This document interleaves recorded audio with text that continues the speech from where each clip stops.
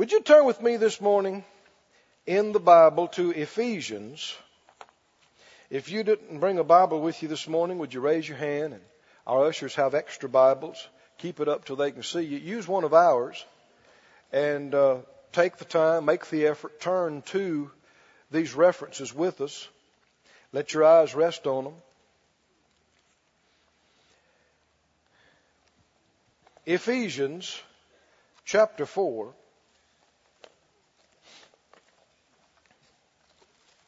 Ephesians chapter 4. Now we finished up last week on our series on faith, and there's something that's going over in my heart that for next week, and then possibly the week after that we may start something new, a new series, but we'll see what the Lord says. And the same thing is happening on Friday. We're kind of at a transition place. But I had this on my heart to minister this morning. So believe with me. And let's get exactly what the Lord wants to say to us. Let's pray, and then we'll read this and go further. Father, we thank you for everything that's already transpired. Thank you for your presence in this place, in our hearts and in our lives. You make everything worthwhile. And Lord, our eyes are on you and our ears are open to you. Give us a heart that understands revelation. Let your anointing manifest in us and on us. Show us what we've not seen. Remind us of what you've shown us but we didn't put into practice by your mercy. Show us how to practically apply and to live and do what you say. And we purpose by your grace not to be forgetful hearers or hearers only, but we will be doers. And as we do, we know we'll be blessed because you are so faithful to watch over your word and perform it in our lives. In Jesus' name, amen. You know, the most important thing about our person and our being is our spirit. Did you know you are a spirit? And you have a soul. And you live in a body. And our inner man, the spirit of us, is the most important part. More important than your mind.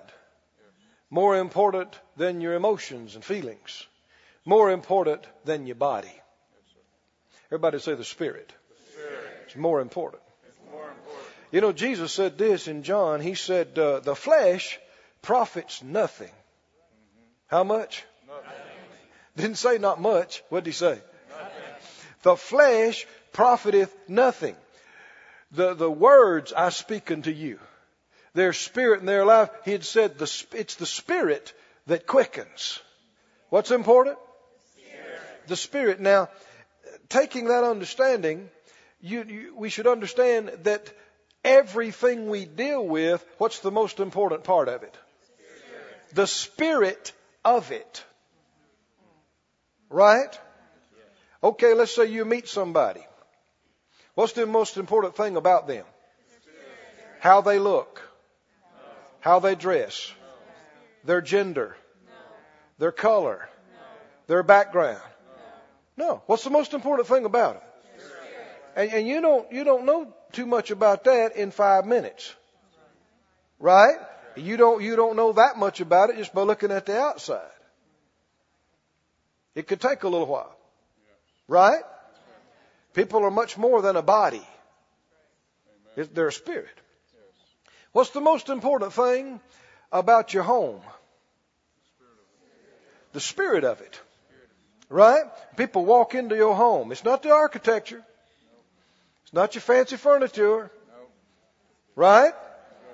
It's not how wonderfully color coordinated it might be, or if it's not. What's the most important thing? The spirit of it.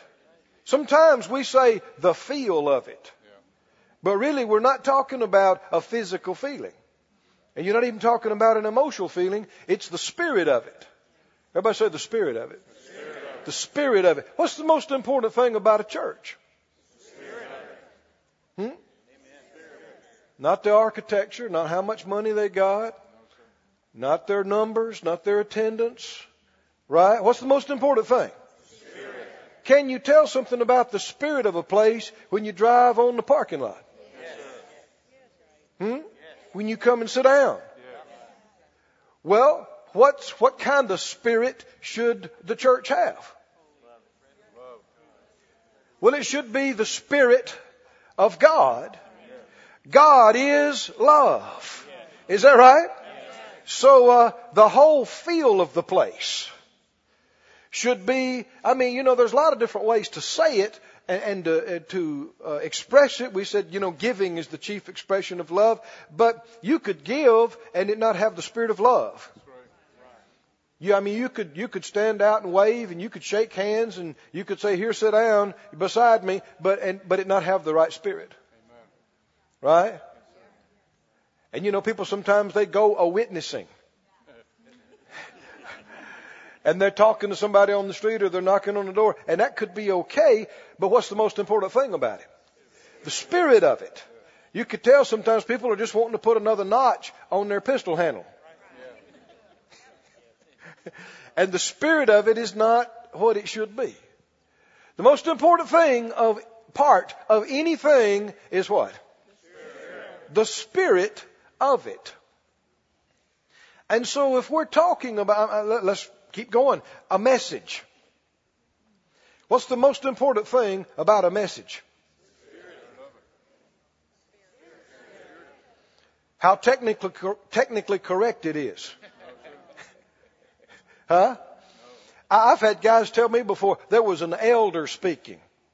An elder in God, somebody had been faithful in God for many, many years. And used mightily of God. And they came to me and said, that wasn't right. He said that was Proverbs, 29:3. It wasn't. It was 3:29. You want to say, would you sit down? Would you hush? How ignorant can you be? Because what's the most important thing? The spirit of it. Are you with me now? I've learned that over the years. I'm listening. Unless somebody's teaching and preaching, I'm reading a book, I'm listening to a tape. I'm hearing what is said. I'm hearing the words that are used. I'm hearing the scriptures that are used. But what mostly am I listening to? Spirit. I'm listening for the spirit of it. Yes. Right? Yes, and with a minister, what's the most important thing about their ministry? The spirit of it.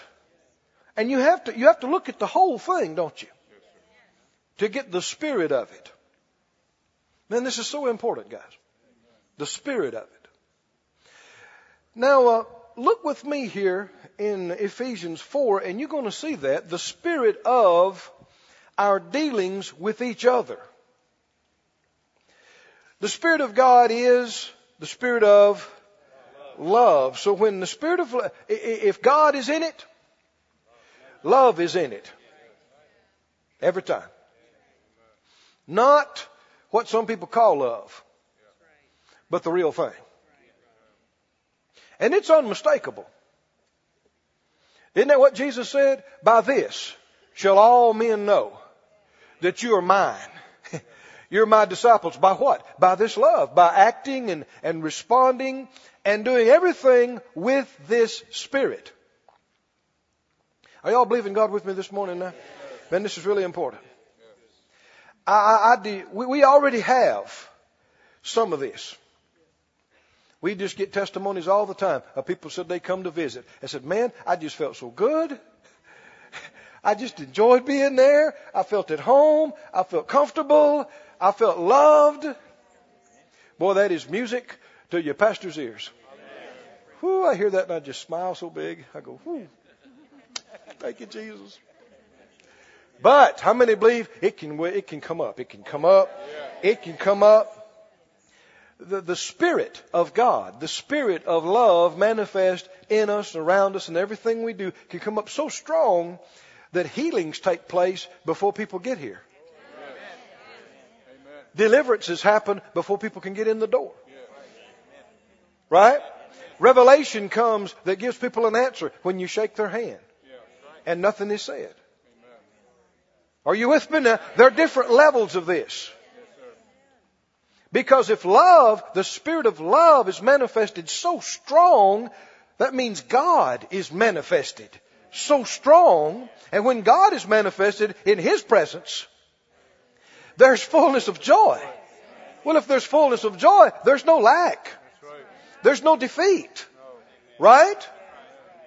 Because when He's manifest, it's kind of like, walking into a place that's roach infested. And what happens? You turn on the light. Right? I mean, man, the roaches run. Well, when you turn up the light, the devils run. Just the same way. They do. You turn up the glory of God. Turn up the love of God. Turn up the manifestation of the Spirit of love. And man, the devils run. Sickness runs. Confusion runs. Poverty runs. Yeah. Now look in Ephesians 4 and verse 29. He said, let no corrupt communication proceed out of your mouth. How much? None. But that which is good to the use of edifying, that it may minister what? Grace to the hearers. Now this is important. We'll see this again. Don't let anything corrupt come out of your mouth. Is it important, every word that comes out of your mouth? Oh, we haven't taken this seriously enough as a church, as a body wide. Everything that comes out of our mouth, either God is able to use it or the devil's able to use it. And that's why the Scripture says we'll give an account for every idle word. What does that mean? We didn't think there was anything to it. We're just running our mouth. But the devil was able to use it. Nearly every one of us in here could admit that there have been times we ran our mouth and it hurt people and it caused problems and we just weren't thinking. Right? Well, that's not okay. That's what he says. We're going to give an account of that. It'd be like me coming in here, Somebody gave me some years ago a compound bow like you hunt with. And these razor-tipped arrows. Well, these things are lethal weapons. And what if I came in here this morning with my bow and my arrows? I had a bunch of them. And I came in here and I got my eyes closed and I said, I'm mad. Somebody made me so mad. I'm so mad, I just want to shoot some arrows. And so I just start shooting out here anyway. I just start shooting, because I am mad. And then I cool off and I go,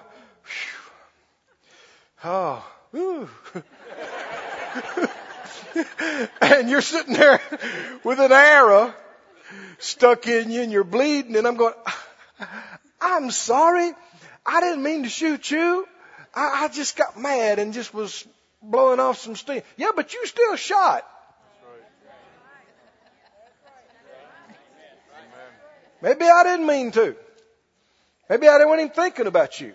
But you are still got an arrow sticking out of you. Now that's not just an illustration I came up with. That's from the Psalms.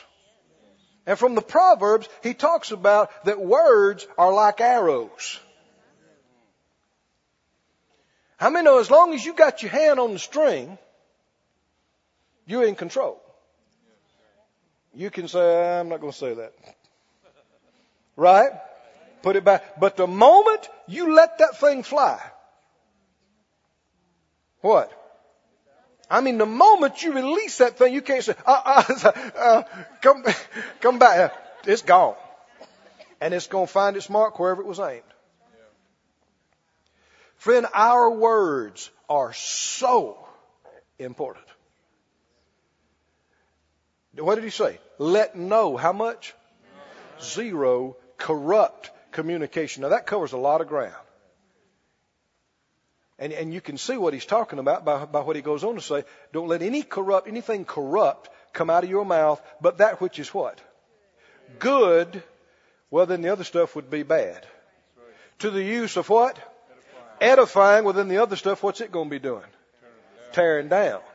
Edifying means build up. Don't let anything come out of your mouth that tears somebody down. Say that out loud. Don't let anything come out of your mouth that tears someone down. Right? I don't care what reason you think you've got. Right? There is no justifiable reason. But that which is good to the use of what? Edifying. Building up. The Lord recently gave me a revelation. I won't go into it, but it's a very special thing to me. But part of it was that people are going to remember after this life and in heaven the things that God used us to help them with, to edify them and build them up. They will remember it 1,000 years from now and 1,000,000 years from now, that which helped their spirit, that which edified them and quickened them and enabled them to come out and to come up and to be more and to go further. They will remember you, and they will remember that forever. And they'll bring it up to you in eternity and remind you of what you told them and how you helped them during that part of their life. Interesting, isn't it? Think about it. Search the Scripture. Don't just take my word for it, but think about it. But how many understand there's going to be rewards? For what? For this kind of thing. Don't let any corrupt communication come out of your mouth, but that which is good to the use of edifying, that it may minister grace to the hearers. Now, we're going to look at a word today called gracious and graciousness. And it has to do with grace. If you're ministering grace to someone with your words and what you're saying, then you are being gracious. We live in a world that don't know too much about being gracious. Right? But God is gracious. He's very gracious. How many of you have a desire to be like Him? Then you must be gracious. Gracious. Look at your neighbor, whether they look like they believe it or not, and tell them, I'm gracious. I'm very gracious. He said, let's keep reading now. He said, say that which ministers grace to the hearer. Verse 30, and grieve not the Holy Spirit of God. Now let's just stop right here. What would grieve Him then? Saying those things and doing those things that tear people down and hurt them and injure them, corrupt communication. He said, don't grieve the Holy Ghost, whereby you're sealed into the day of redemption. Verse 31, let all bitterness, how much? All bitterness and wrath and anger and clamor and evil speaking be put away from you. And be ye what? Kind one to another. Did you know that is one of the main definitions of being gracious? Is being kind. Being gracious, I looked up a number of different authorities on the subject, language-wise. And one said, so many of them said this, to be gracious means to show favor. To show favor to. And a number of them said this, to bend or stoop in kindness. To bend, you know what bend means, don't you? It's the idea like you would bend down to somebody who's below you, or, physically, or maybe a little child, right?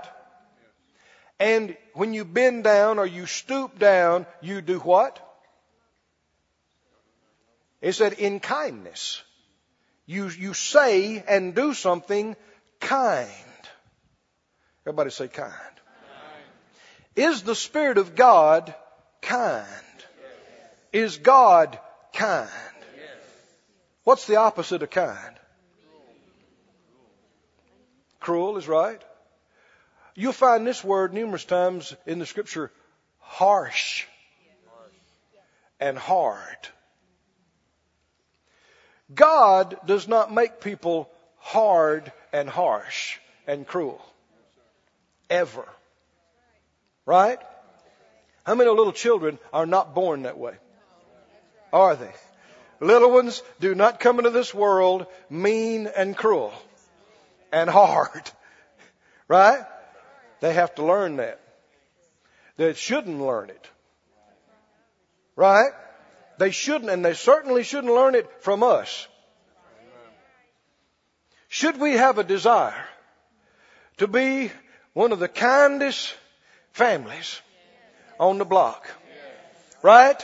Be one of the kindest, most gracious churches anywhere. Be one of the kindest persons on the job. Gracious. But has it been sadly that a lot of people who were Christians and professed to be Christians and who were, talked about the gifts of the Spirit and tongue talkers, being around people over a length of time, lashed out, spoke hard words, and were even cruel? Some of the meanest people on the planet are religious people. Did you know that? I mean, some of the meanest on the planet. They will knock you down. They will take your lunch. They will kick you and give you 4 scriptures why it's okay. Do you know what I'm talking about? Some of the meanest people on the planet are, I didn't say Christian. What did I say? Religion. Because Christian means like the Christ. And how is the Christ? Oh, He's the kindest. He's the most gracious. He's the most wonderful. Can you say amen? Amen. Are you with me this morning now? You're going to help me with this, aren't you? Go with me to a scripture in Matthew 12. He said, put all that bitterness and all that wrath and all that anger and all that stuff away from you and be kind one to another. Be tender-hearted, forgiving one another, even as God, for Christ's sake, has forgiven you. It goes on to the next chapter, says, walk in love. Everybody say, be kind. Be kind. Tender-hearted. Now, what's the opposite of tender-hearted? Hard-hearted. Now, it is so sad that men, women too, but men particularly, sometimes have come, been taught through different stuff through their life that, to be tender-hearted is to be weak. And they don't want to be weak, and they don't want to come across weak.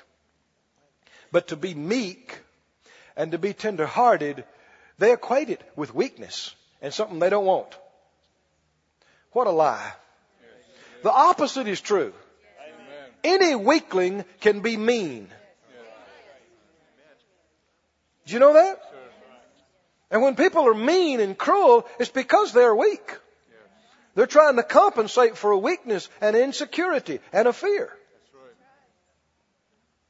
Is Jesus weak? No, sir. You never saw anybody any stronger than Jesus. And what did he say? Come learn of me. What? Because I'm what? I am meek. I'm lowly of heart. Does that mean weak? No. Can you get weakness out of that anyway? No. Oh, no. In fact, he said, my yoke is easy and my burden is light. And in talking about that passage, one of the words had to do with, his yoke not being hard or burdensome. And that word means harsh and hard. If we become hardened and harsh, I've seen ministers that over the years they became hard because people had mistreated them, because they'd been through some bad experiences. And they figure, well, I just can't get close to people anymore. Everybody you try to help, you get close to them and they'll just backstab you and hurt you, and they get hard. Well, friend, God didn't make you that way. No. I've been carrying this burden of ministry for all these years, and it's made me hard. Oh, no, no. His yoke is easy. His burden is light. And if you learn of Him, you won't be hard and bitter. You'll be humble and meek and kind and gracious. Phyllis and I were talking the other day. Somebody was saying, they had been so beat up from so many years of ministry. And I thought, that ain't right. They were talking about, they'd been in ministry for 25 plus years, and they'd been beat up and hurt. And I got to thinking about it. I thought, I've been in ministry that long. I ain't beat up. Somebody say, yeah, but Brother Keith, you have good friends and good partners. Hey, you got the same God I do. Come on now. People try to say, yeah, but you got it easy. You got the same God I do. You got the same Bible. You got the same Holy Ghost. You got the same name of Jesus, right? We all got the same God. If one person's victorious, the other one can be. If one person's kind and free, everybody can be. And Jesus was tempted in all points. Right? Just like us. But He never sinned. He didn't get bitter. He didn't get cynical. He didn't get sarcastic. He didn't get mean. And He is not today. He's sitting at the right hand of the Father. In glory. He's overcome.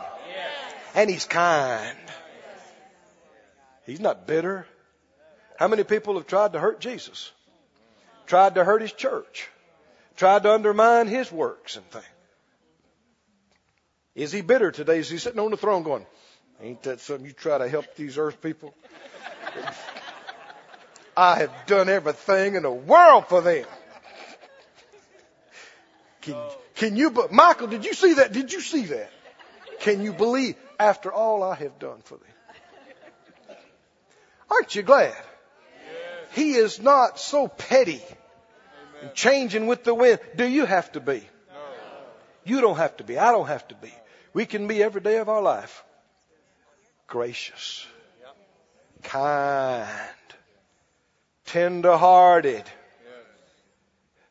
Huh? Y'all not quite as excited as I'd like for you to be about this. That's right. Just hold still. I'll preach to you some more. Where are you? Matthew 12. Look there. Matthew 12. Somebody say kind. Gracious. Now let me just stop right here before I read this. There is a false love and a fake sweetness. Have you ever encountered it? People are just so kind and butter won't melt in their mouth. And you can just tell something ain't real about this. And you know, they're just the kindest, sweetest, they're just too sweet. And boy, push comes to shove on something and you see them change. Something comes over their face and they get mean as a junkyard dog. And after they get through lashing everybody real good, they go, oh, but I love you.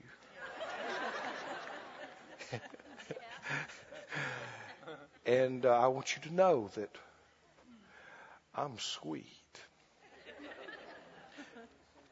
I'm not talking about that. I despise that, don't you?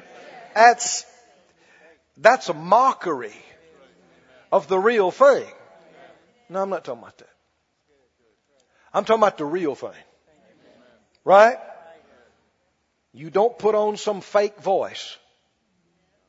You're you. Right? You don't do something to be seen and noticed and then you do something else when you're behind closed doors. You're you every day. Everywhere. Right? But you're kind. Every day. Everywhere. How many know if you can walk in love with the people at your house? You can walk in love anywhere. Right? If you can be kind to the people that live where you live. You can be kind to anybody, right? I mean, that's the deal. Matthew 12, we're talking about Jesus is kind. Look at this. Scripture prophesied concerning him and then was fulfilled as he lived it. Matthew 12 and 18. Well, verse 17. Matthew 12:17 says that it might be fulfilled which was spoken by Isaiah the prophet, saying, Behold my servant whom I have chosen, my beloved in whom my soul is well pleased. Let's just stop right there. Is there a period after that? No, it's just a pause. Now we know the Lord's pleased with him. What pleased him so much? Well, we know without faith it's impossible to please God, so he must have been operating in faith. But we also know that faith works by love. Notice this. In whom my soul is well pleased, I'll put my spirit on him. He'll show judgment to the Gentiles. He shall not strive, nor cry. Neither shall any man hear his voice in the streets. Now let's just stop right here. What does that mean? What do you usually hear when you hear somebody in the streets? Huh? Harshness. We ain't going to take it. Bitterness. Right?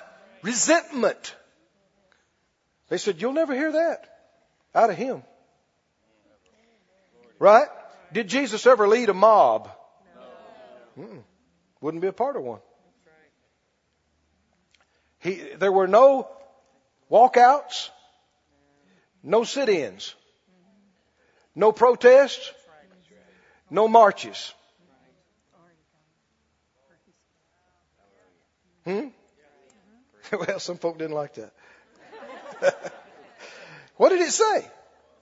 Nobody will hear his voice in the streets. Now they heard him preach, so it couldn't refer to that. But what's it talking about? He will not strive or cry. He won't be in strife. The Bible said in 1 Corinthians that God's not the author of confusion. Actually, the word author is not there. It just says God is not in it. He's not in confusion. So if you're in confusion, you're in there by yourself. Because he won't be in it. And if you're in strife, how many understand? Where there's strife, there's envy, there's every evil work. The Lord told me this years ago, I wrote it down. He said, strife is the manifest presence of the devil. He said, that's why you must have zero tolerance for it in your home, in your family, in your ministry, in your church. Zero. No strife. None. There's no room for any of it. Why? Because if we let it go, then that means I'm letting the devil manifest his presence in our ministry and church. You can't have that. I said you can't have that. Who's supposed to be manifested in this church? God. God, the Spirit of God. How about your house? How much strife is okay? Well, now, how do you have strife? Do you have strife with a bunch of people being kind and tender-hearted to each other? You can't have it.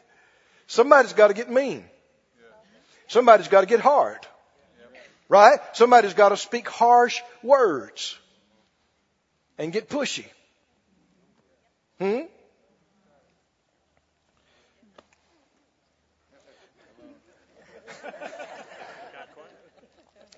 Now get this, verse 20. This was prophesied by Isaiah, actually in Isaiah 53:2. Don't turn there, but it said, he'll grow up before him as a tender plant. Everybody say tender. As a root out of dry ground. He will be a tender plant. And notice verse 20, it goes on to say this in Isaiah. A bruised reed shall he not break, and smoking flax shall he not quench, till he send forth judgment unto victory. And in his name shall the Gentiles trust. This gives you a lot of insight into him and how he operated. Nobody ever heard him screaming in the streets. Nobody ever saw him involved in any strife. Right? And notice his heart. A bruised reed. What does that mean? What's a reed? It's a hollow plant. Somebody ran over it with the wagon. it's bruised, what will Jesus do?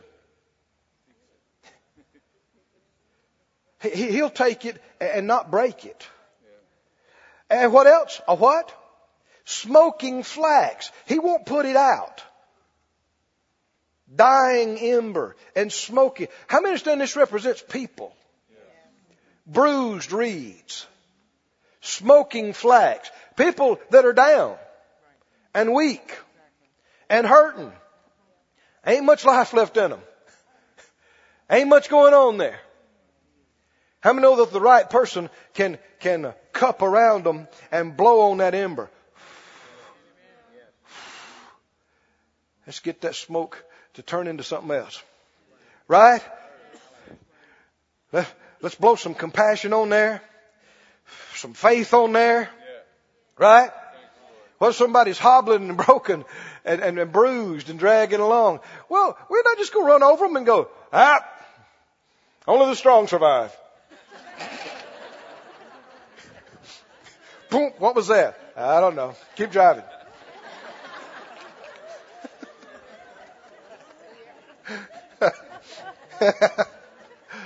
Everybody say tender. Kind. Glory to God. Whew, thank you, Master. Matthew 11, verse 30 in the Amplified. You don't have to read it. But he said, my yoke is wholesome, useful, good, not harsh, hard, sharp, or pressing, but comfortable, gracious, and pleasant. The Lord said, my yoke. This is the Amplified. My yoke is comfortable, gracious, and pleasant, and my burden is light and easy to be borne. 1 Peter 2 says, if you tasted and seen that the Lord is gracious. Is He gracious? He is so gracious. Go with me to Philemon, please.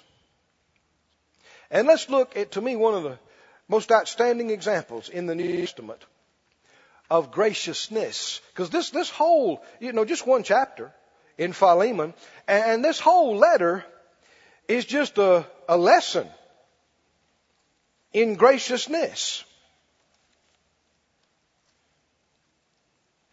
Before I read it, let me just try to go further a little bit with this. Do you understand how God,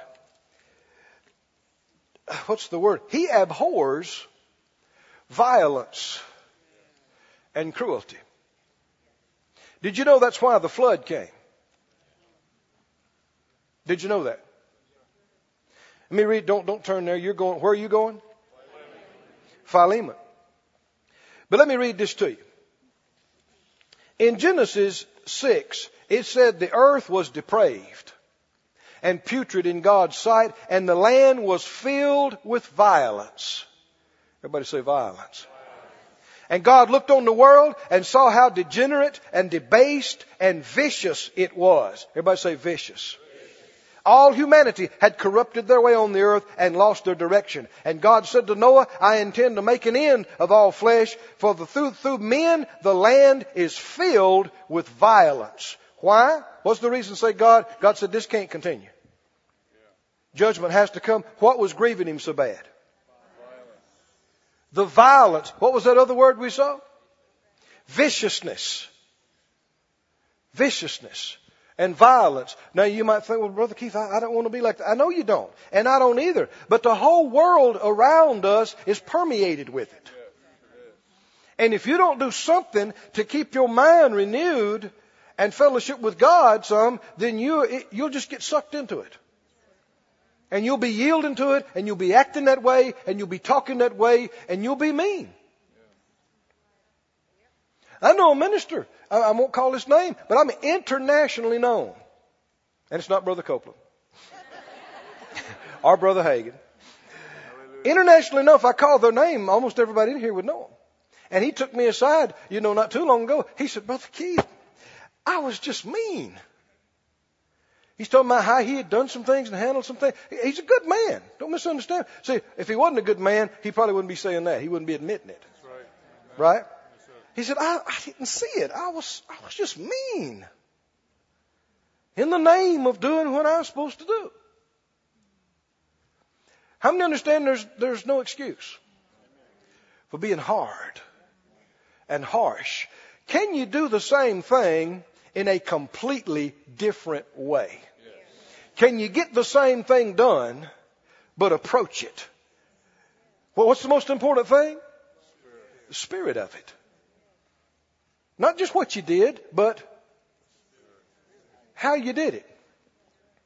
Can you come down like a ton of bricks and go, now you're going to do it. This has to be done, and you're going to do it. Or else. Is there another way to do that? Is there another way? There's wisdom. God is so smart.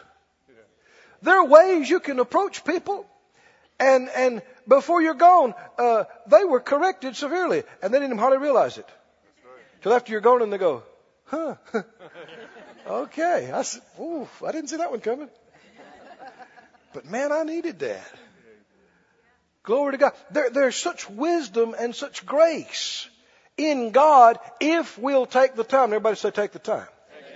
See, you got to want to. You got to put forth an effort. It's easier just to open your mouth and say what you feel. It takes some effort, doesn't it? To check your heart, to wait. So many times, timing's important on things, right? So many times it's just not time to talk about this. People are not ready. They don't want to hear it. You don't have the wisdom anyway right now to deal with it. Just be cool. Sometimes it's tomorrow. Sometimes it's next week. Sometimes it's 6 months from now. Sometimes it's a year from now. And the situation will be right, and you'll have the words, and you'll know how to say it. Does it make any difference to you how people say the same thing? Now you go to a restaurant, and somebody slap the silverware down and say, well, what do you need today? Or they lay it down softly and move the napkin and say, what can I do for you today? Almost the same action, almost the same word, but a world of difference. What's the difference? The spirit of it. You talking to your husband, you talking to your wife, you talking to your kids. Right? You need to look at your effect that you have on people. You know, there's a specific word in Colossians to the husbands. Right? And it says, husbands, don't be bitter against your wife. One translation says, don't be harsh. Don't be harsh. Right? Be strong, yes, but don't be harsh. Be what? Be kind. Be sweet. Philippians says, one translation says, let your sweet reasonableness be known to all men. Now I'm trying to get to a place where we can read Philemon, but you got to be with me. Are y'all with me so far or not? Are you interested in this? Yes. Now you understand this is not, it's not just between me and you. It's between you and God. Right?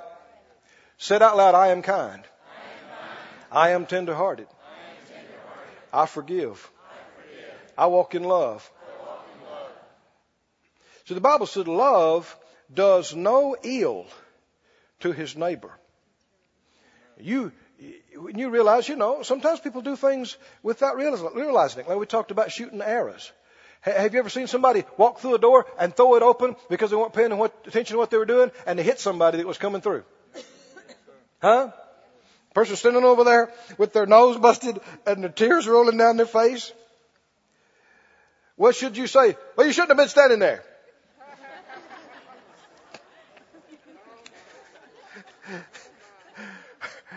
Or should you care that they're standing there hurting?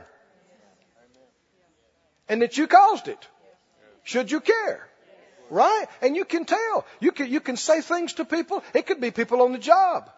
People that are under you. People that work for you. People that you're the supervisor over. Should you care that what you say pierces them like a knife and hurts them?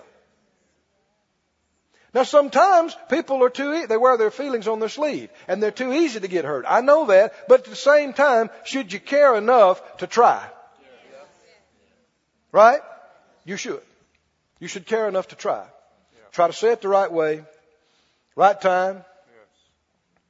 You know, as ministers and leaders, Phyllis and I talk about this all the time. There have been times where we've dealt with people who weren't doing right. And sometimes 4 or 5 in a row that were rebellious. And they just need to get right with God.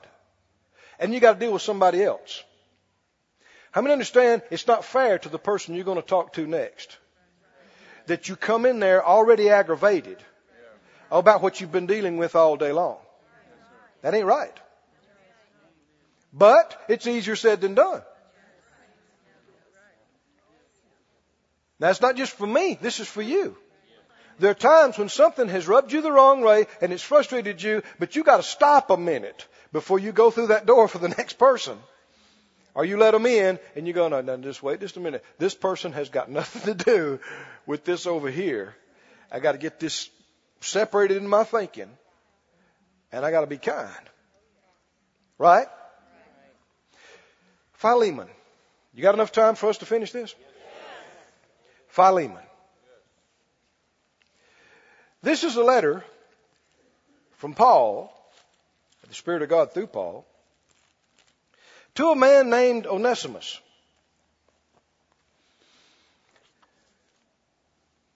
And, let's see, I'm saying it wrong. About a man named Onesimus, to a man named Philemon, obviously. And this man, as you'll see, he got saved under Paul's ministry. And Paul is his spiritual father. And the list goes on and on and on. But this man apparently had somebody who was a servant of his. Some commentators think that he must have stole money from this man and hurt him. And it sounds like he did. And Paul meets this guy in jail. Well, why would he be in jail? Right. It caught up with him, I guess. But in jail, he meets Paul. Paul meets him. He gets saved. He gets filled with the Spirit. And Paul writes to this guy that I don't know, maybe he stole all his money. Maybe he hurt him in different ways. And this is what he says. Paul, a prisoner of Jesus Christ. Timothy, our brother. To Philemon, our dearly beloved and fellow laborer. Now, all these words, dearly beloved, is this just standard greeting? Why does he use this? Tenderness. Kindness. To our beloved, says it again. And to our beloved Apphia and Archippus, or one fellow said Archippus.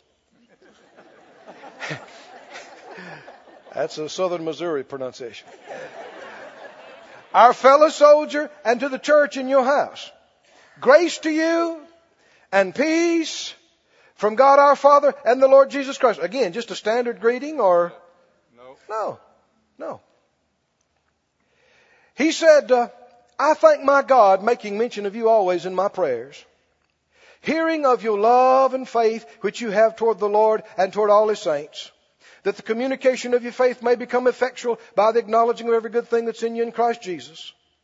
For we have great joy and consolation in your love, because the bowels of the saints are refreshed by you, brother. Wherefore, though I might be much bold in Christ to enjoin you or charge you that which is convenient or what you ought to do, yet for love's sake I rather beseech you or appeal to you, being such a one as Paul the aged and now also a prisoner of Jesus Christ. Paul is now older. He's been faithful for decades of ministry. He's suffered untold things to get the job done. This man found out about Jesus through his ministry, and he said, I could charge you to do this, but I'm not. In love, I'm appealing to you. Here's the man. He's in the position of authority. He is the elder. He is the apostle. He is this man's father in the faith. And he doesn't say, now you're going to have to do this. What did he say? Are you listening, friends, now? He said, for what? Verse 9? For love's sake. This is a picture of being gracious. Can you hear it? Can you see it? You could come across this way. Sometimes even have a right to come across a certain way, but you back off and you say, no. So, well, you have to do it. No, nobody has to do anything, really. They got a free will. You said, no, I'm appealing to you. I'm appealing to you. Being Paul the aged and a prisoner, he's in a jail cell. Now, did you ever notice that in none of his letters from jail does he talk about how bad it is in jail? And how hard it is not to have your freedom? And no. He said, I beseech you. What does that word mean, beseech? Man, can you see what's happening? Stooping in kindness. I beseech you for my son Onesimus, whom I've begotten in my bonds, which in time past was to you unprofitable. But now he's profitable to you and to me, whom I have sent again. Now therefore receive him that is my own bowels, my very heart, whom I would have kept with me, retained in your stead, that he might have ministered to me in the bonds of the gospel. But without your mind would I do nothing, that your benefit should not be as it were of necessity, but willingly. Does it matter to God whether you feel like you have to do something or it's willingly? Oh, it's so big. It's so big. For perhaps he therefore departed for a season. Let's just stop right there. Perhaps. Does this man know God? But listen how he talks. He said, perhaps he departed for a season that you should receive him forever. A lot of people are too adamant about, it was God. It was the will of God. You could see it. He said, perhaps, everybody say gracious. Perhaps, he left for a while so you could get him back forever. Now, I'm reading this, but I want you to hear the Spirit of God through Paul. Can you hear him through these words? He said, now, not just as a servant, but above a servant, a brother, beloved, especially to me, but how much more to you, both in the flesh and in the Lord. If you count me a partner, well, do you think he did? Came up under his ministry. He said, if you feel like that I'm a partner with you, would you receive him like you would me? Everybody say gracious. Now, what else are we? Are we just hearing Paul here? We're hearing Jesus. Is this him? He said, would you receive? Now, this is a man that has stolen from him, hurt him, failed him, betrayed him, left him high and dry. He might have had some stiff feelings about this. But Paul is saying, would you, if you count me a partner, would you receive him like you would me? And if he has wronged you, or if he owes you anything, would you just put that on my account? He said, I, Paul, have written it with my own hand. This is a legal document that I'm signing. I will pay it back. Everybody say gracious. Albeit he said, I don't say to you, I'm not how you owe me, even your own self. He said, we won't get into that. How that really you owe me your whole self. He said, but just forget about that. And I'm putting my hand on this paper here. If he owes you anything, I don't know what he stole from him or wronged him. He said, I'm a man of my word. If I tell you I'll pay it, I'll pay it. Would you put that on my account? And I will repay it. Here's my hand signature. Everybody say gracious. Then he says, yes, brother, let me have joy of you in the Lord. Refresh my bowels in the Lord, having confidence in your obedience. I wrote to you, knowing that you will also do more than I say. Is that gracious? He said, now you better do what I told you to do. You're going to do it now, ain't you? You better. He said, no, I know you're going to do it. I know you'll do more than what I asked for. You just that kind of man. How many know you believe in somebody, they will come up to what you believe in them? They will. He said, and how about you prepare me a place too? For I trust that through your prayers, because know what a praying man you are, I'll be given to you. I'll be out of here for long. You and I'll be at your house. Yeah, eating supper. He said, Epaphras says hi. And Marcus and Aristarchus and Demas and Lucas, they all say hi too. And he said, the grace of our, the what? The what? The what? How does he end this thing? See, we've heard this so much, we think that's just standard Christian closings. I feel like I'm out of time, but I'm not quite through. Could you take one more thing? The what? The grace of our Lord Jesus Christ be with your spirit. This is not just words. He's ministering something to this man to do what he asked him to do with. Oh, come on now, guys. Come on. He's saying the grace of the Lord Jesus Christ, what? Be with your spirit. This is ministry. He's just like laying hands on somebody. You can minister through words. Now go with me to this last one. I think it's the last scripture. I thought that one was. Where is this, Lord? Help me with this. Luke 10. Luke 10. Thank you, Lord. Thank you for staying hooked. You know, sometimes your flesh gets through before your spirit does. Have you ever noticed that? Then when that happens, what's it time to do? Put your flesh under, right? Stay hooked. Now you need to know this in reading your Bible, in praying, in meetings, everything else.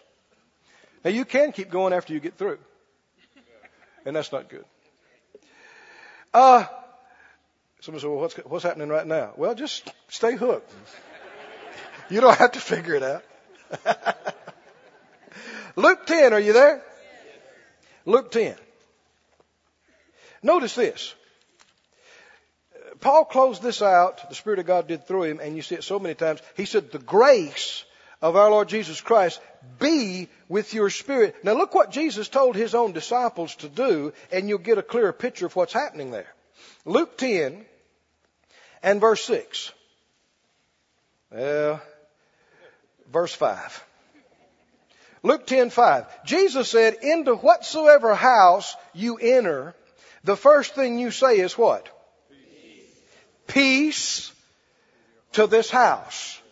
B is added by the translator. Peace to this house.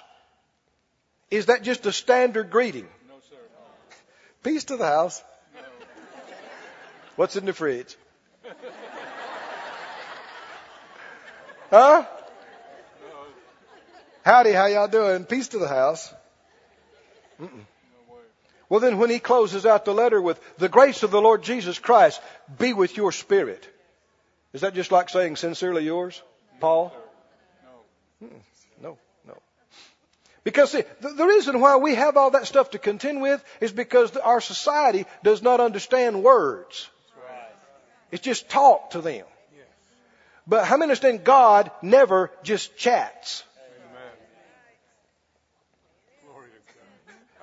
Everything he says comes to pass. So he can't just chat and say dumb stuff. Because it would happen. Right? And you and I are being trained to do the same thing.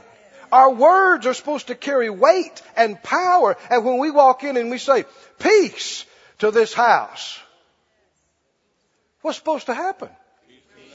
Actual peace is to manifest in the house. When you say grace to you, same thing. Now look, he said, you walk into the house, The first thing you say, first say, peace to this house. Now get this. And if the Son of Peace be there, your peace. Now this is so important. He didn't just say my peace. What did he say? This is something you carry with you. Your peace will rest on it, and if not, it will turn to you again. Now the term Son of Peace is what I wanted you to see. Another translation say, if a peace-loving man lives there. Another one said, if anyone is there who shares in peace. Your peace will rest on that person. Oh, help me to get this out, Lord. If you're going to enjoy grace, you must be a son of grace.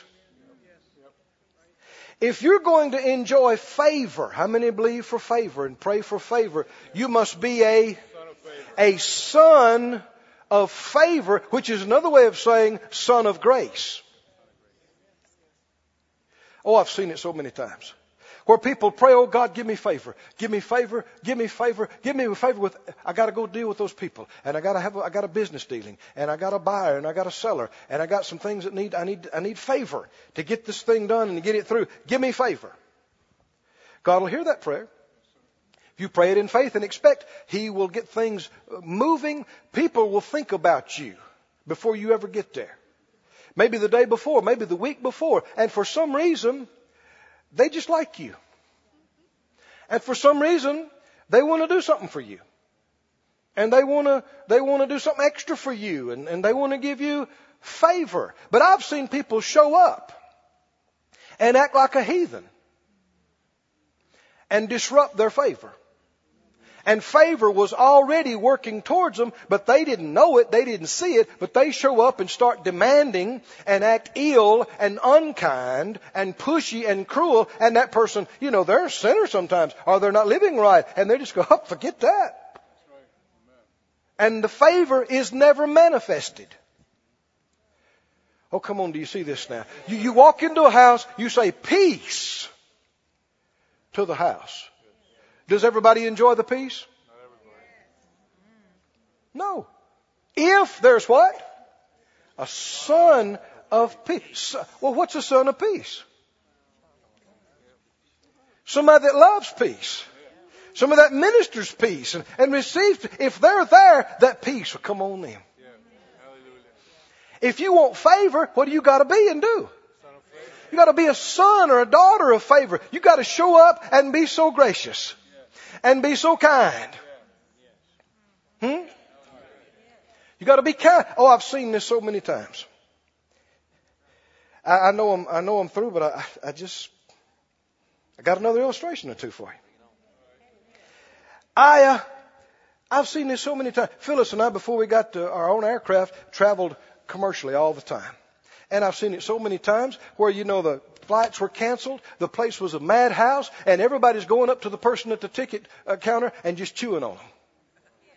You got to do this, and you better give me a refund, and you got to get me. And boy, you can just see the stress on these people, and it's just going from bad to worse. I remember one time we were in a place that was packed out. We had to be there that night for me to speak. And it just didn't look good at all. Well, the first thing you do is you pray. Lord, help us with this. Work this thing out for us. Give us favor. This is your job. It's your ministry. It's your church over there.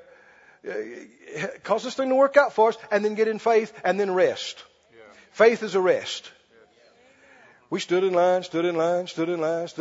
We got there. Phyllis was in front of me, and and this guy, bless his heart, he looked like that poster I saw one time. That there was a picture of this woman, and her hair was sticking up in every direction, and her eyes were bloodshot, and it said, "I've got one nerve left, and you're on it." He looked rough. And Phyllis looked at him. She said, "Sir, I can see you have a lot you're dealing with. I'm sorry you're having to deal with all this today. We're trying to get to so and so. Can you help us?" Kind to him, looked at him, called him Mister. How many understand just a kind Mister in some situation like that can just do something for you? he kind of brightened up. He said, well, thank you. I don't know. Everything's such a mess, and I'm probably not. And she said, well, okay, but could you check? And he said, okay, all right. So he's clicking, and it's amazing how many clicks it takes to find. I mean, he typed for like 15 minutes, and then he said, more and more clicking. And he said, really? That's amazing. And he stopped, he looked at us, and she said, good. And he said, where's your bags? We said, well, right over there. He said, he looked around, he said, follow me. The place is packed. I mean, it is just wall to wall people, and they're all mad. Except for us. And 2 or 3 other people I saw. But we got behind him and we followed and we went through, this was before 9/11, and we went through doors that said do not enter and authorized personnel only and we went all over the place, and we boarded this plane. I don't know where it was at, and we walked on and we walked straight through into first class, which we were not. And he set us down and he put the bags on it, and we said, this is for us. He said, yep. We said, thank you. Now let's just remember, what is that? Favor. It's a favor of God. But then listen to what he told her. He looked at Phyllis and he looked at me. He said, those other people, because several of the people before us, man, they cussed him. They were so mean. They were ugly. He said, those people before you, they didn't know it, but I could help them or hurt them. That's what he said. That's what he said. We said, well, sir, we thank you for helping us. Thank you so much. And he said, you're very welcome. And he left. Now what am I saying? What if Phyllis and I had showed up there and acted ill and mean? Could it have affected our favor that God is already working for us? If you're going to experience favor, you must be a son of favor. Oh, are you getting it now? Now here's another thing. I went in when I had a new car. And I went in after work. Something was wrong with it, warranty deal, and I was going to get it worked on. And boy, the place was a madhouse. Cars everywhere. And a lot of guys in suits. There's a nice cars there. And they were chewing on the guys in the uniforms working on the cars. I mean, they were being uppity. They were being mean. I told you such and such. And why isn't my car ready? And da-da-da-da-da. And I mean, in foul language. I waited and I waited. And then finally I got to this guy. He looked at me like, what do you want? They're having a bad day around there. Anybody know what I'm talking about? All this strife and all this anger. And I looked at his name tag, and it was Bill or Bob or something. I said, Mr. Bob. He looked at me immediately like he hadn't heard that in a while. Mr. Bob. Because I had a suit on, and he didn't. His hands were greasy. What difference does that make? I said, Mr. Bob, I said, I can see you're busy. I can see you are. And I don't know if you can help me. Or how many understand when you're in faith, you're trusting God to make this thing work. Right. You're putting no pressure on them. Amen. Your eyes are not on them. You're not pressuring them. Yeah. Faith puts no pressure on people. So I said, I see you're busy and maybe you can't, get to me right now. I said, but he said, well, what's wrong? And I said, so-and-so with the car. He said, where's your car? I said, it's right over there. He said, follow me.